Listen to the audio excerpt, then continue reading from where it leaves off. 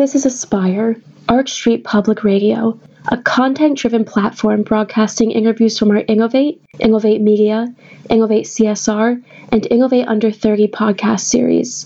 Aspire gives public voice to socially conscious and forward-thinking leaders within the nonprofit and for-profit sectors, academia, journalism, and social entrepreneurship. My name is Robert Rim, Managing Editor for Arch Street Press. I'll be your host today.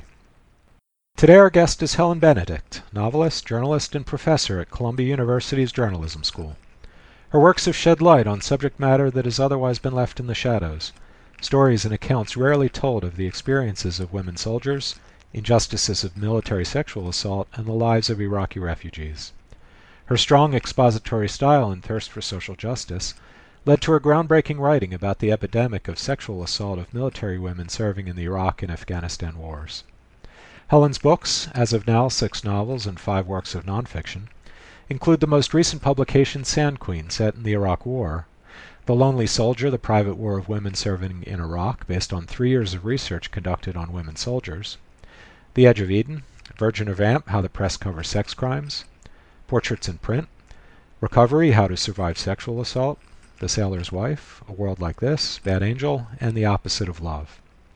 Helen's writing, honing in on the harrowing reality of sexual assault of women in the military, inspired the award-winning documentary The Invisible War, featured at Sundance in 2012 and nominated for an Oscar the following year.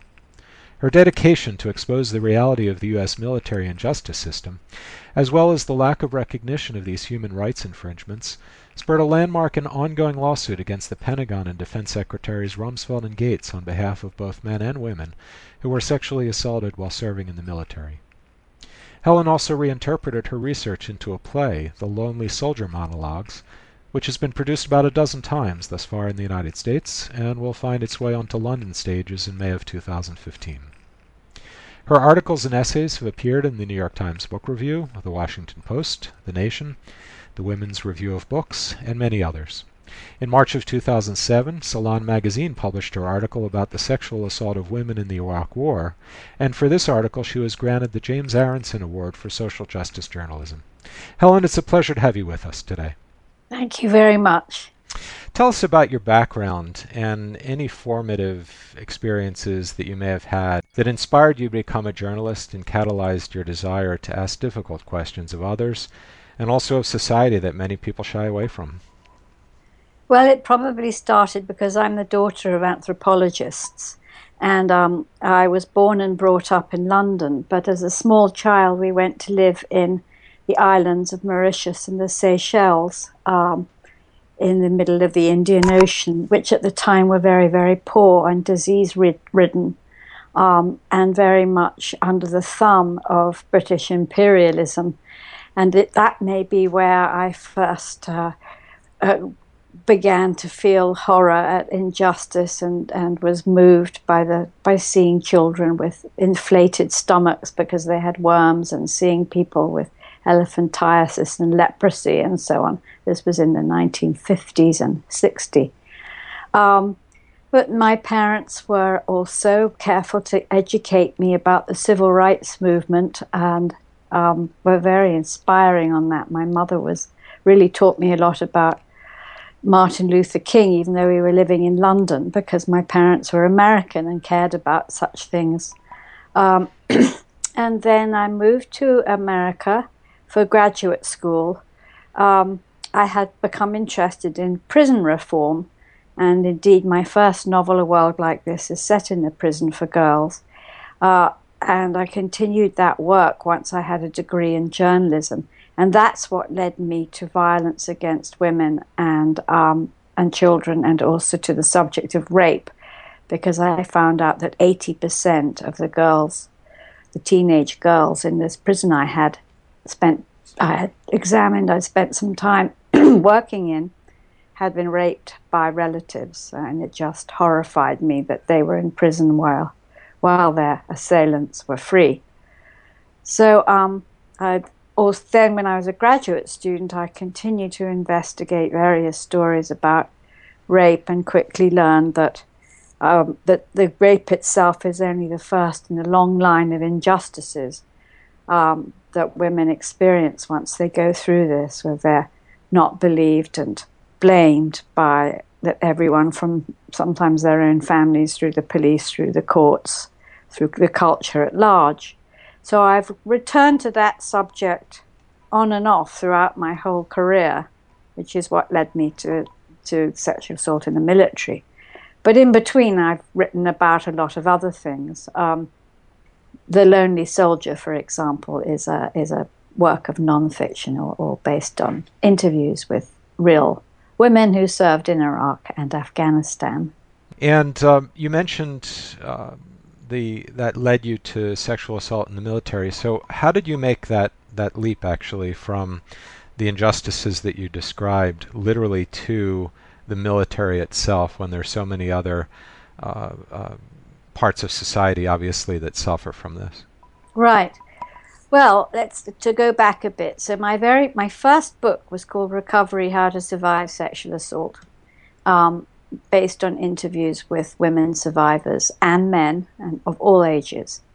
And my next book was for teenagers, about how to protect themselves. And then later on, my third non-fiction book was called Virgin or Vamp: How the Press Covers Sex Crimes, and where I examined some major cases and analyzed the way the circumstances under which victims are blamed. So I had all that background. And then when we invaded Iraq in 2003, I felt as a writer that I really had to engage in this. This was an enormous event, enormous story. I was very worried about what America and Britain, my two countries, were doing. And indeed, the consequences have been totally disastrous.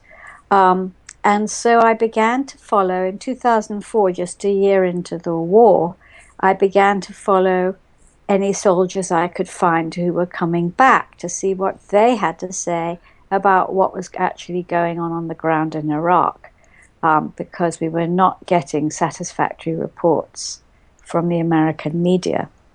So I went to a meeting I found at the Graduate Center, the CUNY Graduate Center in New York, and there were about 5 or 6 soldiers there, freshly back from Iraq, and there were the men among them were talking to the very small audience about the real things they had witnessed and seen, and their feelings about the war, which was fascinating. But in the back of the room, there were 2 young women standing there. I could tell they were soldiers because of their wonderful upright posture. And I went up to them and said, "Are you veterans too?" Because nobody was in the audience, and nobody was in uniform. And one of them said, "Oh yes, I was in Iraq for 11 months. I was a gunner. I was shot at every night. But when I talk about it, nobody listens and nobody believes me. And you know why? Because I'm a female." Now at that point, I knew that this was, say, 2005, that that more women had gone to Iraq and to fight and been wounded and killed than all American wars put together since World War II. We had never had such a high percentage of women in the line of fire before. And I also knew, of course, that at that time, the Pentagon still banned women from ground combat, which had nothing to do with the reality of the wars in Iraq and Afghanistan, which are essentially guerrilla wars. So I said to her, "I'll listen. What's it like being a woman in combat?" And she said to me, "Well, the first thing you've got to understand is that if you're a girl in the military, the guys only let you be one of 3 things: a bitch, a hoe, or a dyke. You're a bitch if you won't sleep with them. You're a hoe if you've got one boyfriend, and you're a dyke if they don't like you, so you can't win no matter what." And the other young woman said, "Yeah, that's exactly what it was like for me." And I was shocked, of course. I was reading about women losing their limbs and having PTSD and being killed, and if it was really true that they also had to put up with being treated like this, we had something very wrong going on. So I set out to investigate that, and also just to answer my own question: why would women enlist in time of war?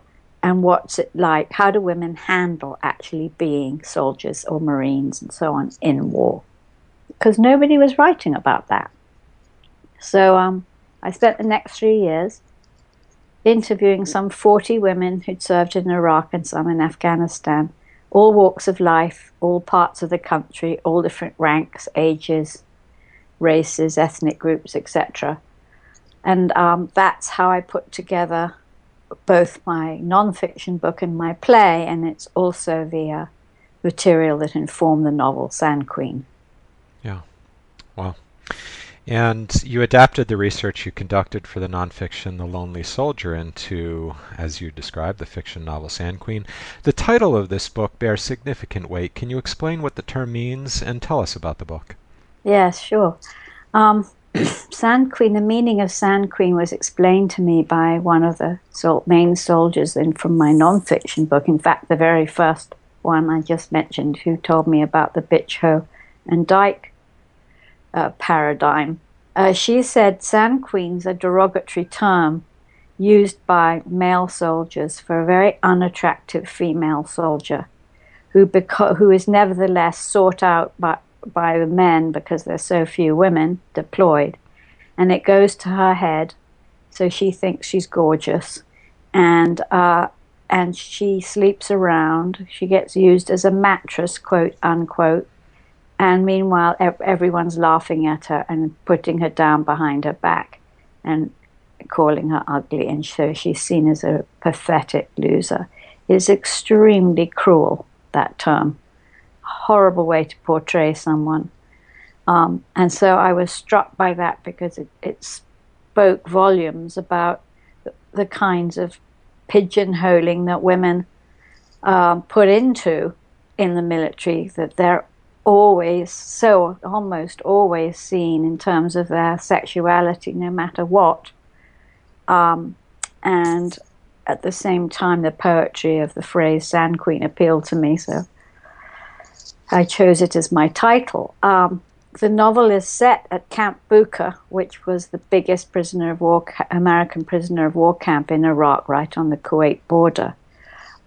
Huge desert prison camp, just tents in the sand, surrounded by rolls and rolls of razor wire, concertina wire, where we were holding thousands of people, which the military has since, and the Pentagon has since acknowledged, most of whom were innocent. They just were sweeping them up left, right, and center. And one of the soldiers I interviewed worked as a prison guard, and she said that Iraqi women would come every day to the edge of the camp, to the checkpoint, to try and get news of their men who'd been swept up in the night, of their sons and brothers and husbands and so on, fathers. And so I got the end that sometimes they would talk. You would talk back and forth, because a lot of educated Iraqis, I mean, they all speak some English, and a lot of them speak a lot of English. So that gave me the idea for the plot of Sand Queen, which alternates between the point of view of a young woman, American soldier from a rural town in upstate New York, Kate her name is, and that of a young Iraqi woman, a medical student whose father and brother have been swept up in one of the American raids and put in this prison. So the story goes back and forth between their points of view. You know, for years, the justice systems in Canada and Britain have maintained that cases of sexual assault in the military be handled outside the military, more specifically by civilian courts, to circumvent biases and conflicts of interest, the ones that you've described. And yet the United States justice system doesn't operate this way. And within the past few years, Senator Kirsten Gillibrand has been instrumental in the push to overhaul the military's legal procedures regarding sexual assault. Helen, what does the United States' current military legal procedure for these cases say about our country as a whole? I think what it says is that the military is still regarded too much as sacred, and I think that's dangerous. It's dangerous from the point of view of the civil rights of soldiers, and it's dangerous from the point of view of our democracy. it's very hard, even as a journalist, to really investigate the military. It's a very secretive, self-protective society, which is true in every country. Same problem in the UK. But the result is, I mean, it's kind of extraordinary, because the military is almost like a sort of kingdom nestled in the center of our democracy. It has its own justice system and isn't really accountable to anybody but the president. But they seem to be remarkably resistant to any directives from Congress or the president. For example, Congress has been telling them to clean up their act about sexual assault for about a decade, and it takes them years and years and years to make any changes at all, and often those changes are just cosmetic.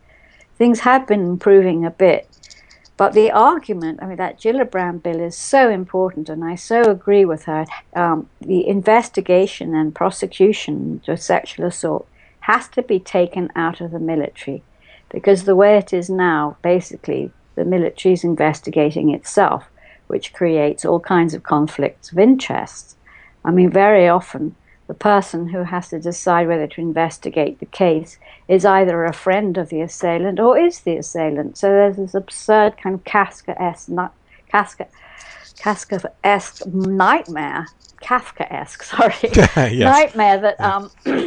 that happens to when a victim tries to report. So Canada's model is so sensible, and we really must follow it if we're going to see justice being done in these cases. Where does the debate stand now? Well, the last I heard, the generals are still saying, we do not want this taken out of our hands because it's going to undermine our authority in all sorts of other ways. And we want control over our own business. And that argument has won. There's been some improvement. When I wrote my book, if you were raped, whether you're a man or a woman, and a lot of men are raped too, you had to report it to your immediate commander in your unit. And the chances of that commander knowing who your rapist was, or alleged rapist, and trying to protect him was so high that almost no cases went anywhere. So now at least it gets reported further up the chain of command. But there's still, and there's been so many cases showing this, so much protectiveness, that it seems that the military, still very male-dominated, is often more willing to protect the accused and lose the victim than the other way around. Is that more of a territorial, small-minded thinking on behalf of the military leaders, as opposed to a true ideological belief? I think it's a mix. I do think the military believes very strongly that it ought to have complete control over its own business and its own people, because it's by nature the chain of command is so hierarchical, and the higher up, the more power you have, and everybody who has a lot of power likes that power and wants to hang on to it. So it's partly ideological, and it's partly just the reaction to anybody who thinks that power might be taken away from them. I might point out that there is no culture, or no institution, I should say, that gives individuals more power over other individuals than the military. And most assailants are indeed superior in rank to their victims. So they're abusing their power over them. You know, in the military, you have to do absolutely everything that your superior says. You know, he decides when you eat, when you sleep, where you work, when you can call home, if you can go home, if you sleep, when you can talk, when you can't talk, how you stand, everything, complete control. If that person is also assaulting you, where are you going to turn unless there's somebody outside who's not going to be in that circle that's part of the control? And we obviously, outside of the military, have access to the court system, the justice system, but the military is its own cocoon. So there really is no other resource or no other place where these people can go for redress, which Right. is They can't even go home from the office. If you're being harassed in your office work, you can go home at night and tell your friends or your family. But there's no going at home at night when you're in the military. You have to live with the people who are mistreating you day in and day out for months and months and months. So that, and you're also on top of it all trained to see each other as family. And so studies have shown that when you're sexually abused, the experience is like incest, because these are the people you've learned to trust, see as family. These are the people who are supposed to watch your back and keep you alive in battle. How are you going to trust somebody to keep you alive in battle if he's raping you back on base? The reason I called my book The Lonely Soldier and my play The Lonely Soldier Monologues was because I found it so heartbreaking that so many women in the military are denied the camaraderie that has always been the solace for male soldiers. The great compensation for the horror they go through is the brotherly bonds that we've heard about. Shakespeare wrote about it. But so many of the women I interviewed said they just felt totally alone. They were more afraid of the men on their own side than of the enemy.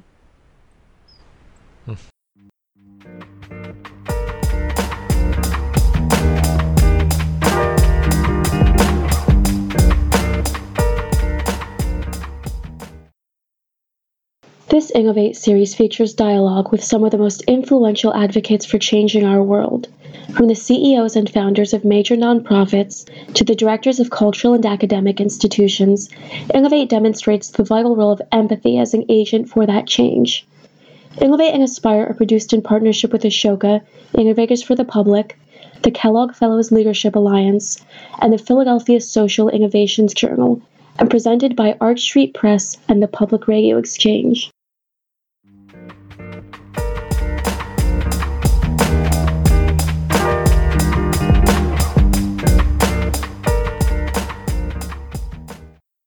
We now return to our Innovate Media interview with managing editor Robert Rim and Helen Benedict, acclaimed writer, professor, and advocate. And what are the consequences, the longer-term consequences, Helen, of such unparalleled power, unchecked power? You mean politically, or you mean on the people who are victimized by it? In both regards. Well, we pay for the military with our taxes, and therefore it behooves us as a democracy. It's absolutely necessary to make sure that the military is behaving properly to its own kind as well as to other people. We don't want them going out and raping and pillaging in the countries we occupied, and we don't want them doing the same thing to their own comrades. They must. We have to make sure that the institution is behaving itself, and we have to make sure it isn't this independent autocracy that is untouchable, because it's dangerous. Everybody in the military is trained to kill, and they have all these weapons. I mean, we have to control them. So that's the political side of it. Inside, actually, when you enlist, you sign away your civil rights. So, for example, supposing you get a leg wounded and you go in to the military hospital and they take off the wrong leg, you can't sue them. So you're already you do choose to do that, although how many people are really aware that they've signed away their civil rights and read the small print on the contract, I don't know. I would say that relatively few people are aware of that, certainly outside of the military. Yeah. So, again, if you're going to ask people to make that much sacrifice, never mind actually the sacrifice of going to war, let us please also make sure that they're treated with respect. And is the prescription for this literally to invest in civilian courts the power of oversight? I think so. I think everybody in the military should have access to a counselor right away who's neutral and to a resource to be able to report a rape or an assault or harassment or bullying, where they will be safe and where they can choose themselves whether to do it by name or not, and where an investigation can happen without them being pinpointed and therefore at risk of retaliation, which is a big problem in the military too. Yeah, and even if soldiers do report that they've been sexually assaulted, relief from the emotional and the physical pain of the incidents is surely not guaranteed. Can you tell us more about what kinds of retaliation and intimidation these victims face? Well, I've come across everything from being ostracized, being blamed, nobody will speak to you, to being given jobs that actually put you in more danger, like going out to remote parts of a base or something to clean the latrines. I've heard of cases of women being moved into units or made to march with their assailants, so their assailants see them more often and are there all the time in front of their eyes. And I've heard there was one case that I interviewed the woman this happened to and her mother. She had been repeatedly raped by her sergeant in Iraq. She came home for R&R, and she was all set to go back after it was over, but she said she could not face redeploying with this same sergeant who would just start up the abuse again. So she didn't go. The army arrested her for desertion and put her through a court martial and put her in prison for a month. They did not follow up any of her reports about the rapes. And then there also have been cases of murder of women who've reported rape turning up dead. And none of these have been, proven to the point where somebody's actually been convicted for it. But there have been enough cases where the evidence looks very, very suspicious. There's one family, the woman was called Lavina Johnson. The father was in the army himself, and they are convinced that she died because she had reported a rape. She was burned to death and shot, and the army claims it was suicide. So it sounds like what's happening in Russia now with the fellow who was against Putin, and he gets killed right next to the Kremlin, and Nemtsov, yes. Yeah, and presumably they will do an investigation, and who knows what will come of that. But it's really rather frightening to see that in our own military. With the rise of social media and obviously the ongoing efforts of the press, do you see any increase in transparency as far as the reporting and awareness of these events, or is it just as it always was? No, I think it's gotten better. After my book came out, I was on a lecture circuit for a while, and I was mostly dealing with people telling me that I was lying and that this all couldn't be true. And then I met this marvelous lawyer called Susan Burke, and she called me up. She read my book and she said, I have an idea. Your book gave me an idea of how to create the class action suit against the Pentagon, and that you mentioned in the introduction. And at the same time, Kirby Dick and Amy Ziering, documentary makers, called me up and said, we've read your article and we want to do a documentary based on your work. So I told them about each other, and the lawsuit gave the filmmakers a kind of plot. Once The Invisible War came out and it was seen on Capitol Hill and it was played on PBS, that brought much more attention to the public, to the wider public than my book could. Or did. It was not widely enough reviewed. I think I was a little too ahead of the curve, actually. People weren't ready for it yet. And since then, there have been quite a lot of reforms, and the reporting does look as if it's gone up, and it does look as if it's a little easier now, and there's a little more air to talk about all this. So I do see some improvement. Hmm. And do you, in your experience, do you see genuine improvement from military leaders as opposed to just what they're forced to do by say, Congress or the press? I think there've always been a mix. There've always been leaders who genuinely care about this and genuinely want it to stop. And then there are a lot who are just interested in covering up and always making the military and their buddies look as good as possible. And I think a lot of those people are still in charge, and we have to wait for them to retire and move on, and for the culture to sort of go into a newer, more aware generation.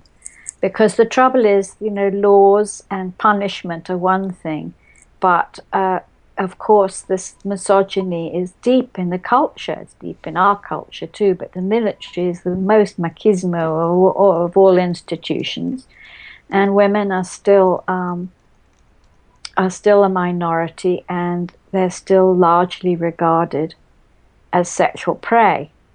Or as second-class soldiers, or both, and they're resented, and they're mocked, and they're chased, and they're persecuted, and that goes very deep. So the change needs to come not only from the top down, but from the bottom up. In the Hollywood film A Few Good Men, did you see that movie? I can't remember if I've seen that one. It was with Tom Cruise, Jack Nicholson, Demi Moore, and Jack Nicholson was one of the key leaders of the military, and what you described is literally what we saw on the screen. And I was going to ask you if that was in fact an accurate portrayal, which you're not able to answer because you haven't seen the film. I've seen dozens of war films, but I think that one passed me by, even though I've heard of it. Of course, it's famous. But yeah, it was quite a revealing portrayal, and those of us outside of the military, we'd love to think that it was Hollywood's take on it, but from what you've described, it was really a fairly accurate portrayal. Going back to the classroom now, what lessons, Helen, cultivated by years of research and composing really compelling stories that expose the indelible accounts of sexual assault in the military, do you place the most import on for your students at Columbia University? Well, I really care about two main things for them. One is that they have a burning passion for social justice, which I think journalists should have. And the other is that they really know how to write well, whatever the form will be, even if they're writing for radio or for TV or for something like BuzzFeed, which is its own kind of writing, these online magazines. But still, grammar, the correct use of words so that you can be eloquent and clear and engaging. And I'm afraid that skill is getting more and more lost. And I've been very alarmed to see the deterioration of basic writing skills, even in my really most marvelous sort of top of the top students. The social justice, I don't see eroding. And one of the things I really love about the students we get at the Columbia Journalism School is how passionate a lot of them are. And another thing is, because I've sometimes taught fiction classes and here and there and other places, I think there's really something special about journalism students, which is that they're the opposite of narcissists. They go into journalism because they're interested in other people's lives, how the world works. They're interested in looking outward, not inward all the time, not writing about me all the time. And that's just delightful. You know, we can easily ascribe the deterioration of writing skills over the internet because everybody can have a forum, and all you need is a computer and an internet connection and the education of a cockroach, basically, to write whatever you'd like. But it surprises me when you talk about literally the writing skills within students at Columbia University, which is obviously a top university in the world. So if writing skills are lacking at that level, which is such a high level itself, or presumably so, What can be done to address this so that even before they get to college or undergraduate school, that they in fact have basic and hopefully developing writing skills? Well, I think the key, which in how to enforce this, I have no idea, is reading. And I think what we may be seeing is generations who read less and less. And by reading, I don't mean skimming a million different things at once, hopping about and reading bad writing on the internet. I mean reading good writing in long form so that they get a sense of the rhythm of language and the rhythm of argument and how to make an argument and how to make a story and how to make a narrative. If you don't read from an early age, you don't absorb a natural sense of language. And that's, I think, the root of the whole problem. But it's also that grammar isn't taught very well and isn't taught much anymore. I don't blame my students when they can't do this. It's not their fault. So I've taken to asking them how many of you were taught grammar in school. And the ones that put up their hands are usually our foreign students. The Americans seem to get taught the least grammar. It does, some of them who come from really good schools will. But a lot of people who come from ordinary schools or the kind of post-Reagan public schools that have lost so much money, had so much money stripped away from them, don't seem to be learning it. But teaching grammar isn't enough if somebody doesn't read. It's like how are you supposed to understand music if you've never listened to music? Sure. So I find that distressing, and I get students who come and say they want to be a great writer like Joan Didion, but they've never read. So you can't just be a great writer if you've never read. And are students aware that this lack of skill in writing directly impacts their career, how far they can get, the assignments that they receive, the visibility that they get, and their just their overall ability to be able to pursue their profession? Do they truly realize this? I think some don't, and some do. I mean, I have a lot of students who will say, I know my writing needs to be better, please help me. Most students will do that. They're very good at being open to learning and admitting their weaknesses, which I also find very wonderful. But some really don't understand it, or they think they're good and they're not, because they've gone through the kinds of schools where the teachers just tell them they're good no matter what they do, which is very common in education. I pat you on the head and say, yes, you're wonderful. So that it's a shock to them. And I'm really rather a hard taskmaster about this stuff, so quite a few of them will be very shocked to find out that they may have been the star of their high school English class, but actually they don't even use prepositions correctly. And I feel that the buck has to stop with me. I mean, this is graduate school. Most of them will never be in a classroom again after they graduate. I tell them that. This is your last chance. Use every second to learn. You will never find anybody with as much time to give you feedback about writing as you will have right here with me. So, but you have to work really hard at it. I can't do it for you. And if Helen Benedict is a harsh taskmaster, think of when they get to the New York Times. Well, they won't. Yeah, exactly. They won't unless they're good, you know. Yeah. What do you feel your students walk away with, thanks to your teaching style, your beliefs, your approach to journalism?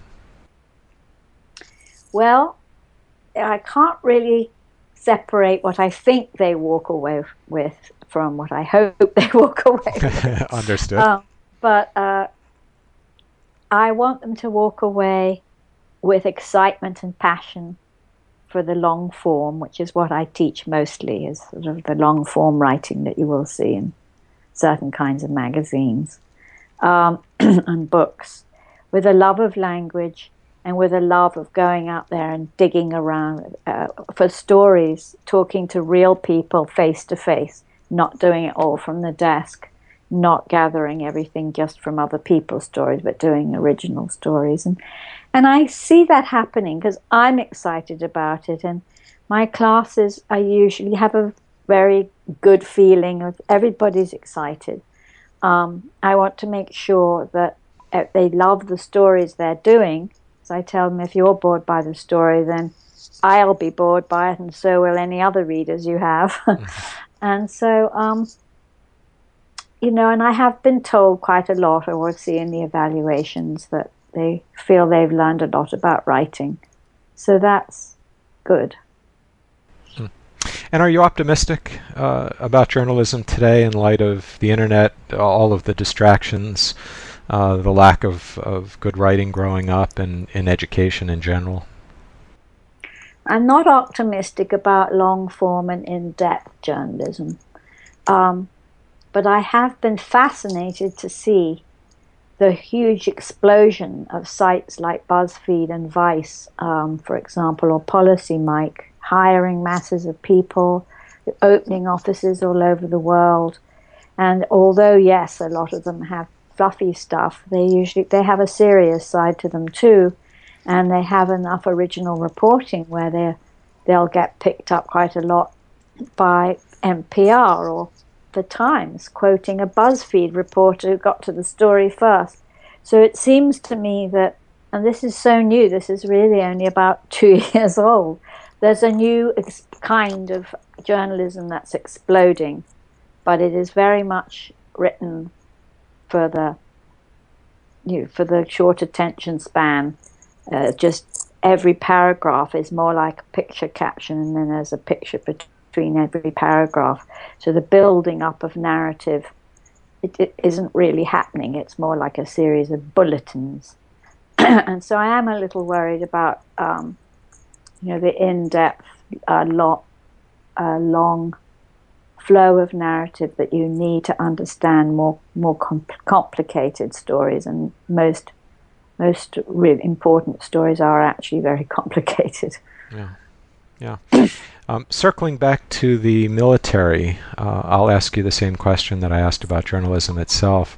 Are you optimistic about the direction that the military is taking as far as transparency and self-governance and ultimately justice for these things?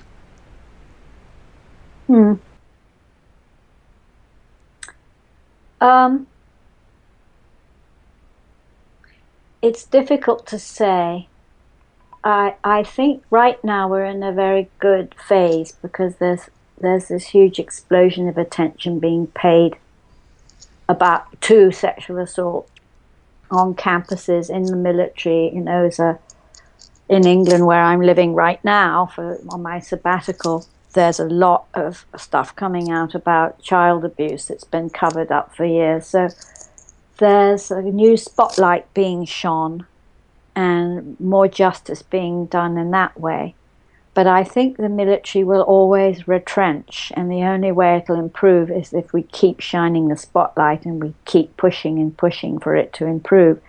And there's an inherent contradiction in all this, which is the military is a violent organization. It's about killing. So there's only so far we can go to try and teach to be not violent. And, we're saying you can kill, but you can't rape. And given that, a lot of people join the military because they want to be violent, they're attracted to violence, they suit violence, I don't know if we're going to change the behavior of those people much. Not everyone in the military is like that, but, a lot are. It's a voluntary force now, and who are the people who join? And they're not peaceniks. And yet, isn't one of the primary, if not the primary, purpose of the military peace rather than violence? History doesn't really bear that out very well. So, I think maybe that was a hopeful question more than anything else. I mean, they don't. We've got peacekeepers, we've got the UN, but we send in the military to fight other violence with violence. and maybe the goal in the end is to make some kind of peace.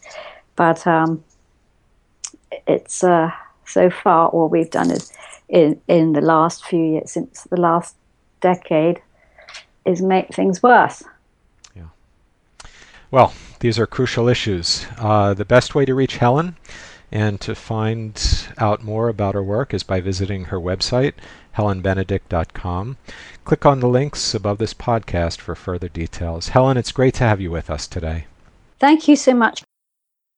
Thank you for joining us today.